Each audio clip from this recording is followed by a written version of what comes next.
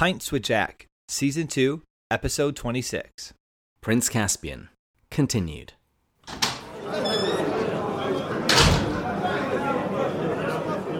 Friends, welcome to the Pints with Jack weekly podcast, where David and I have the distinct privilege of enjoying a drink together, unpacking the writings of C.S. Lewis, and discovering the truth and beauty of Christianity. We went through the first part of Prince Caspian last week, and this week we get the joy of the second part, where we're going to be able to not only finish the summary of it, going through the chapters, but David and I will get a good chance to talk about today the big major themes. So when we left off, the two strands of our story had just come together. We'd been listening to Trumpkin's story, and we'd heard about how Prince Caspian had been on the run for his life, how he had found old Narnia, how they began to gather together to prepare to fight King Miraz, how they had blown Queen Susan's horn. And it's now at this point that the children realize that it was the horn that pulled them into Narnia. And actually, if you look at the original titles that Lewis had for this book, it was all based around that, Drawn Back into Narnia or Horn of Narnia, something along those lines. So while Trumpkin seems to understand that, yes, the horn did bring these children in, they're just children. And so he doesn't think they're going to be much help. And we've got a little bit of comic relief as Trumpkin is humiliated in swordplay by Edmund and his use of a bow by Susan. And after he gets hurt, Lucy heals him with some of her cordial. So he gets a little crash course in seeing how these children, how the Pevensies, might actually be rather useful to their cause. And now I can answer to you what I thought of Trumpkin. I remember now thinking this, that I really liked him because he had this kind of cockiness to him, assuredness, and he was completely humiliated and proved wrong. And you know what? He took it honorably. I respect that. I mean, it's okay if you got a little cockiness in you, but the second you're wrong, you better be able to eat a bit of that humble pie. And he did, and he was very gracious about it. So I liked Trumpkin. Mm-hmm. And then they all start making their way to Aslan's How, but unfortunately get horribly lost. And when I was reading this, all I could think of was all of those quotations in Mere Christianity about when you get lost, you need to get back onto the right road. Sometimes it doesn't mean going forward, it means going back to where you made the mistake and go in the other direction this time. Did they do that? No, they kept going forward and like pivoting. They kept going in the wrong direction for a while because Lucy had seen Aslan at the gorge and thought that he wanted them to go that direction. But nobody believes her except Edmund. And I couldn't help but think, have they learned nothing? This was a very frustrating part to me. We did this in Lion, the Witch, and the Wardrobe. Edmund is finally doing the right thing, and it's now the other two who are being completely useless, forgetting what Professor Kirk said. It was the trilemma, the lunatic, liar, or lord. Is Lucy known to be somebody to lie? No. She's clearly not mad. So therefore she's probably telling the truth, and she's got it right before, so it would have made the most sensible thing to go with her suggestion. But instead they go the doubting Thomas route. If it wasn't for the sake that there's a really good theological principle here, the way it was set up, I would have said it's actually unbelievable. Really? Yes, because I would say Lucy has such a good track record. No. Sorry. I mean, the way Lewis wrote it, like it would never happen that way. I agree completely with you. Anyone in their right mind, given her credibility, given her past, given exactly what the professor said, I think not believing her is unbelievable. See, there I disagree, and I point to the Bible. When you see people's faith failing again and again and again, they're very quick to forget. You got the feeding of the 5,000, and then on a separate occasion there's 4,000 people, and the apostles are going, "Oh my goodness, how are we going to do this?" I like Have to forgotten already? Come on, guys. And maybe it's my personality because I'd like to think if I saw the feeding of the 5,000, I would have believed. I feel like I believed that a lot less, and so I guess maybe it's my worldview I'm applying to it. If I were in those situations, I'd be like, "Are you guys kidding me right now?"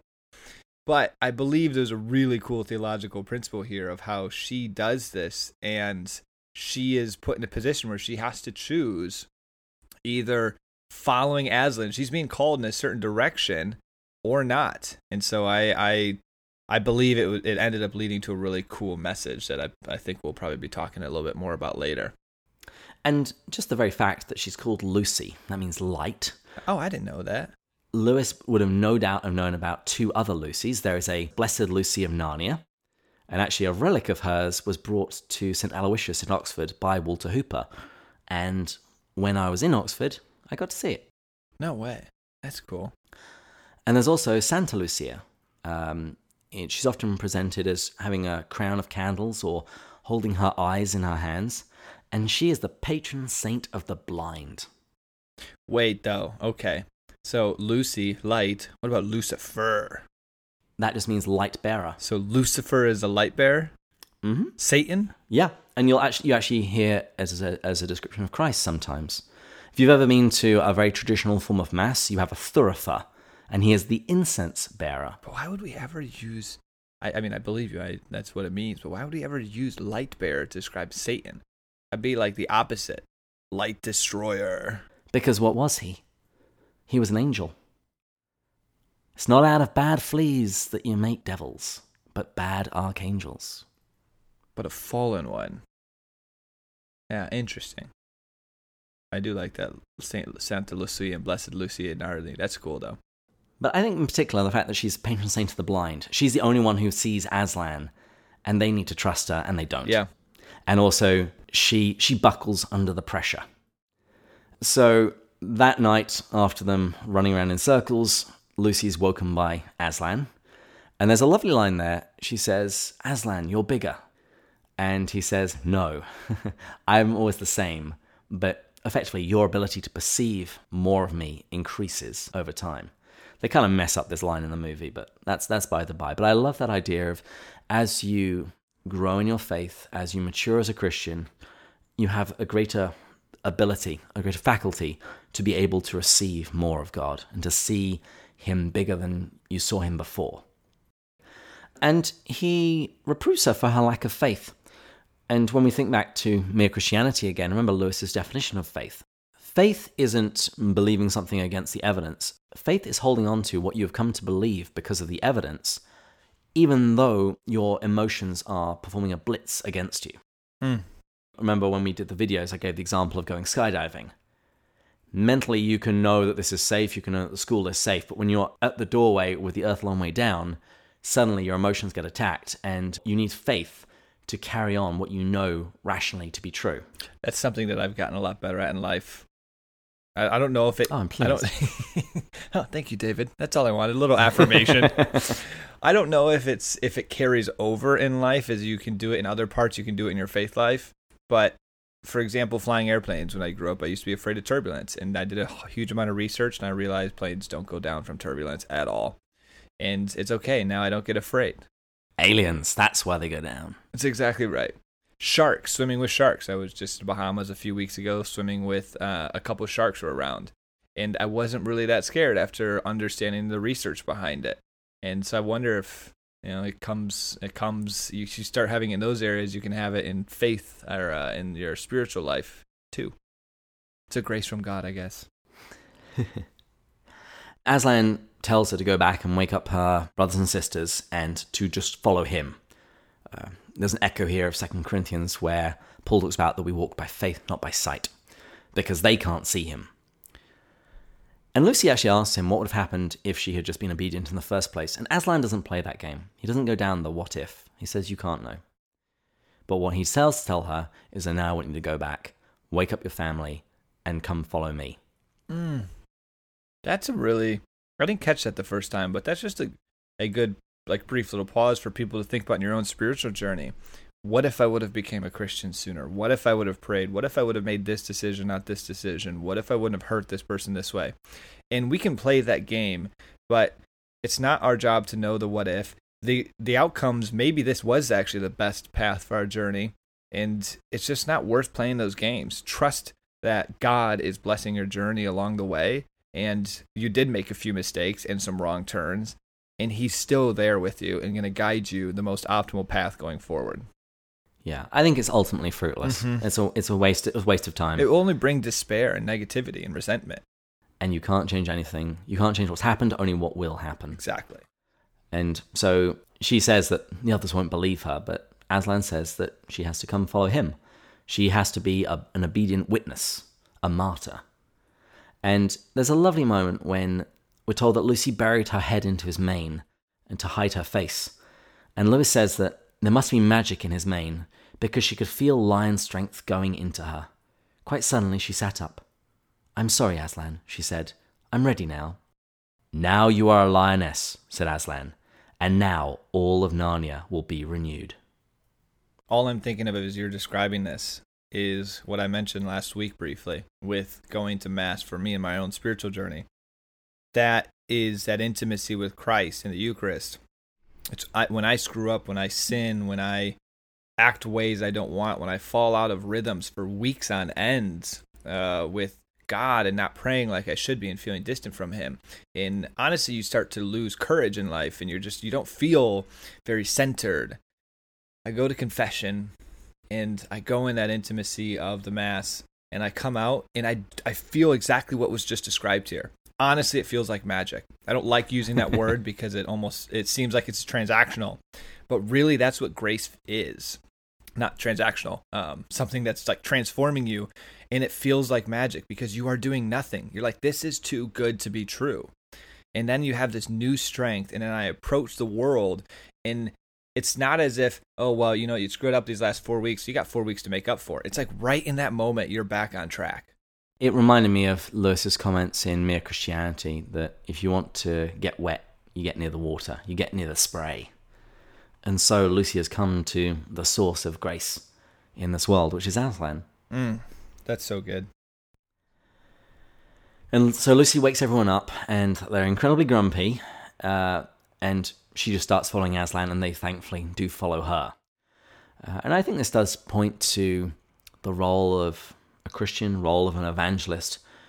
Our primary job is to follow Jesus and hope that other people follow us in following him. That while we can see him and they can't, that they would trust us enough so that they get to the point where they can see him themselves. And it actually rather reminded me of the Great Divorce with the mother. Remember the mother who, she really loved her son in such a twisted way, and when she comes to the foothills of heaven, Reginald tells her that she won't be able to see him yet. Or rather, he won't be able to actually perceive her. This makes me think of the gospel message. Only they who look back will never be able to go forward, or I have to go bury my dead. And Jesus says, you won't be able to enter the kingdom of heaven if you do that. She had that moment where she could have lost her family. I mean, it might be overly dramatizing it slightly, but she could have went with Aslan. They could have went a completely different way. They could have gotten lost. They could have gotten deeply separated. And she says, I do hope that you will all come with me because I'll have to go with him whether anyone else does or not. Like, that's a really beautiful moment where she had to make that decision to follow Aslan no matter what the cost. And in the words of Hebrews, she has to fix her eyes on Jesus. That's where her gaze is. Yes.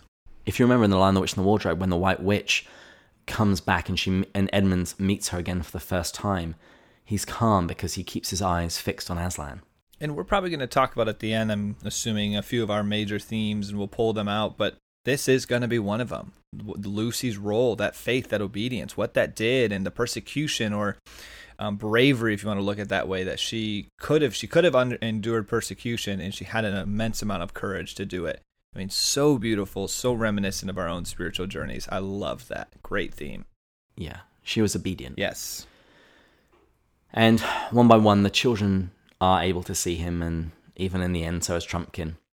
And then Aslan roars, and we have this strange scene where Bacchus and Silenus start vines growing everywhere, and grapes appearing all over the wood.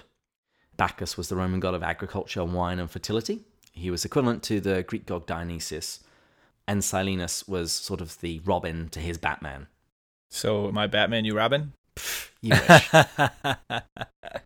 Hey, you got to be the brain. I was a Pinky. Can't we just, for a short period, assume different for this one? No. I'm definitely Batman. You don't. I'm Batman. And they move on to Aslan's How. And here they overhear a conversation. Nickabrick has brought in a hag and a werewolf, and they want to bring the witch back. Remember earlier we said that just because you win a battle doesn't necessarily mean the war is over? Mm-hmm. Well, it was about to double down. Not only do you have Miraz, but you could possibly have Jadis back as well. And there's a fight, and the hag and the werewolf are both killed. And finally, things start getting a little better. Peter takes charge, and whilst reassuring Caspian that he's not here to take his throne, but to put him on it. And he challenges Miraz to single combat. And he did this primarily just as a delaying tactic. But thanks to the division within the Telmarines, two of Miraz's advisors used reverse psychology to trick him into accepting. What I will say is that little scene, it reminds me of Jesus' words when he said, "A house divided will not stand." And in the Telmarines, you see it's very much a house divided. Miraz himself was a usurper, and his two advisors had helped him get the throne, and they felt like he hadn't been suitably grateful. So they're going to trick him into taking this challenge, and they actually end up killing him just to make sure. That interaction between them as they're fooling him into it was pretty funny. Yeah, it was very Shakespearean, I thought. And you also see how Miraz's pride pushes him to do something very silly. Uh-huh. If you have the radically larger army, you don't go into single combat. That's silly. You don't need to do it. No. It's only basically because they called him a chicken. I have a moment just like this in my life where I borrowed my brother's snowmobile. Essentially just sprayed a little water on it after using it, but didn't do any cleaning. And he comes in and he goes, "You didn't clean that very well." I said, "I did a great job cleaning it." He goes, "No, you didn't. It's terrible." I said, "Well, then you show me how to do it." And he literally goes and cleans the whole thing. And then I come back, I said, "Oh, thanks, dude.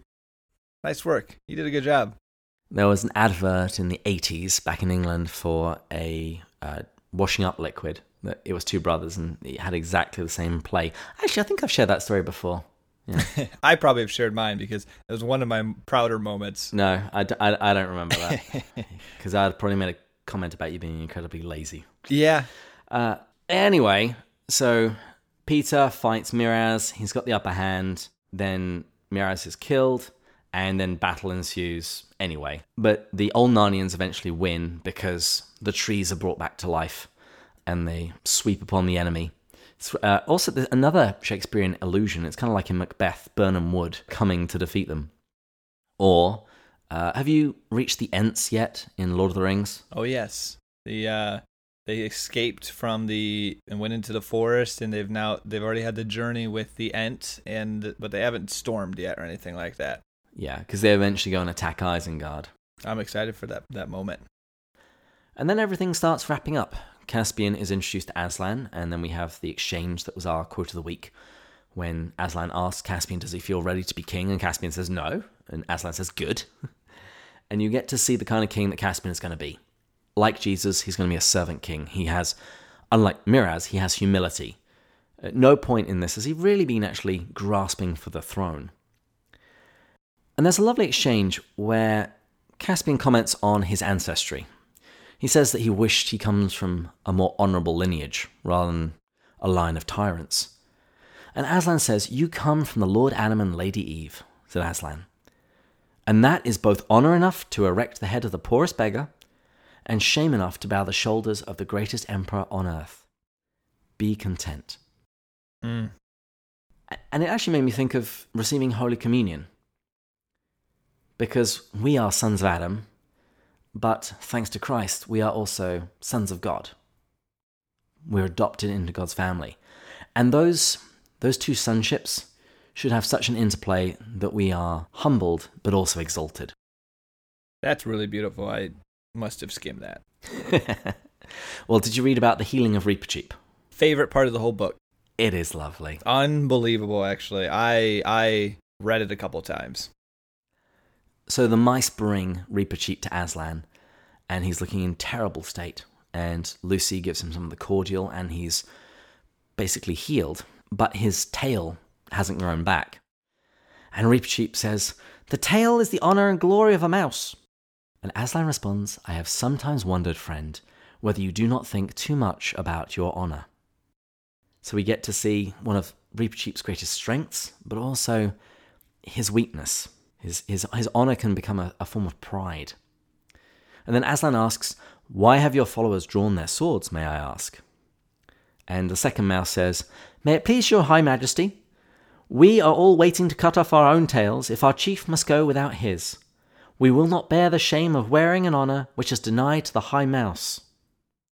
And Aslan's response is just gorgeous. He says, "Ah," roared Aslan, "you have conquered me. You have great hearts. Not for the sake of your dignity, Reepicheep, but for the love that is between you and your people." And then he heals Reepicheep's tail. We see that in Scripture. The different moments that love compelled God in the Old Testament and love compelled Jesus in the New Testament. It's always very moving. And I think Lewis really captured that well in this scene. I think there's one healing in particular that Lewis is alluding to. The healing of the paralyzed man. Remember, they couldn't get into the house, so his friends took him up to the roof, ripped part of the roof off, and dangled it down. And in Scripture, it makes it clear it was because of the faith of his friends that he's healed. I'm thinking of, you have the one of the centurion who comes, and by his faith, his daughter is healed. You have... hang on. You got that slightly confused. It's the centurion's servant is healed. Yes. And you've got the ruler of the synagogue, his daughter is healed. Yes. See, I'm always close. Always close. Let me put it this way. I'm always close enough that I've got the gist of it. I want to use close enough. Because in my head, it's like, I got enough there. But then you've got the Old Testament, too. Was it Abraham that pleaded with God for the salvation of the city? If there's only 20, if there's only 10. I mean, just how beautiful. Yeah. And then there's a big party. The trees provide the bonfire. Bacchus and Silenus, they provide the food. And then Aslan builds a doorway for those Telmarines who don't want to stay in Narnia, where Caspian is king. And it's here that we find out the Telmarines originally came from our world, a shipload of pirates in the South Sea. And so then the Telmarines start going home, and it's at this point that the children also prepare to go home. And when we find out that Peter and Susan aren't coming back. And so they walk through the doorway, and they find themselves back on the railway station where we began the story. And you know what? In that time period, they went further up. And further in. But that's not the end, guys. Don't turn the podcast off. So what did you think of the book? Major themes?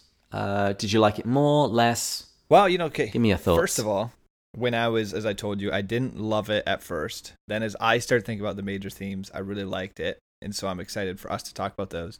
But even as you went through it and we talked about it, I fell in love with it more as we just went through it. A few of those, again, really subtle things. I did not pick up on Aslan's how. Wow, really cool point. Wish I would have picked up on that. And so part of it is just, you have to really be engaged in reading it, and they're subtle, and you have to be paying attention to the little details to really capture this. But the high level first major theme I loved with this was the continuous battle between good and evil. We had in the first Narnia book, The Lion, the Witch, and the Wardrobe. It almost seemed as if it was done. The witch was done. They held their place. It was paradise pretty much. They were in a state of shalom. Everything was in harmony. And then they come back, and it almost seems like it's all over again, all for nothing. And how often in our own spiritual lives does that feel like the case? You know what? I conquered this evil, and I'm in a great place, and I'm moving forward. But then either the same evil sometimes come back, or a different one comes, and we have a new battle to fight. And so it's a wonderful theme of how we've got to constantly be going through that. And like Peter, Edmund, and them grew again in this one, we grow again in our new battles as well. I'm pleased that you like it more as we've discussed it more. What about you, though? What do you think of Lucy's struggle as a major theme? That's my favorite part of the book, that she has a very clear choice to make. It's either complete fidelity to Aslan, or she will let those that she loves cause her to go further away from him. And although she messes up to begin with, she has a do-over, and she then does it right. I love that grace, that do-over, and that tender scene that you talked about with laying her head in the mane and the magic. It was stunning. What did you think of the horn and, I guess, the role of God's timing, or Aslan coming into it and being later than others, and how that relates to our own spiritual journey? Yeah, I think this appears quite a few times in the Chronicles of Narnia, and in this one, Peter even says that Aslan will no doubt do something, but in his time, not ours. But he didn't see that as a reason for inaction in the meantime. They just had to get on with the task at hand as best they could. This was potentially my... Well, I'm not going to rank it, because all of these so far have been fantastic. I love Lucy's struggle. But I really like this one as well, because so much in life we are spent as Christians in time of prayer, asking for God, for help, for assistance, for guidance, for wisdom. And I would use this word actually consciously. Rarely it takes the form that we expect. And that's important because you can't lose hope. You want to keep your eyes open to receiving what God's giving you, not what you think God should be giving you. And then trusting that he is answering it in his own way. It reminds me of that I mentioned probably multiple times of Mother Teresa when the man asks, pray for clarity for me because I'm really struggling right now. And she says, that's the last thing I'll pray for. I'll pray for trust. When we pray, we need to trust. God's not going to always show us how he's answering it, but we need to trust he is good, he is faithful, and he is absolutely answering our prayer.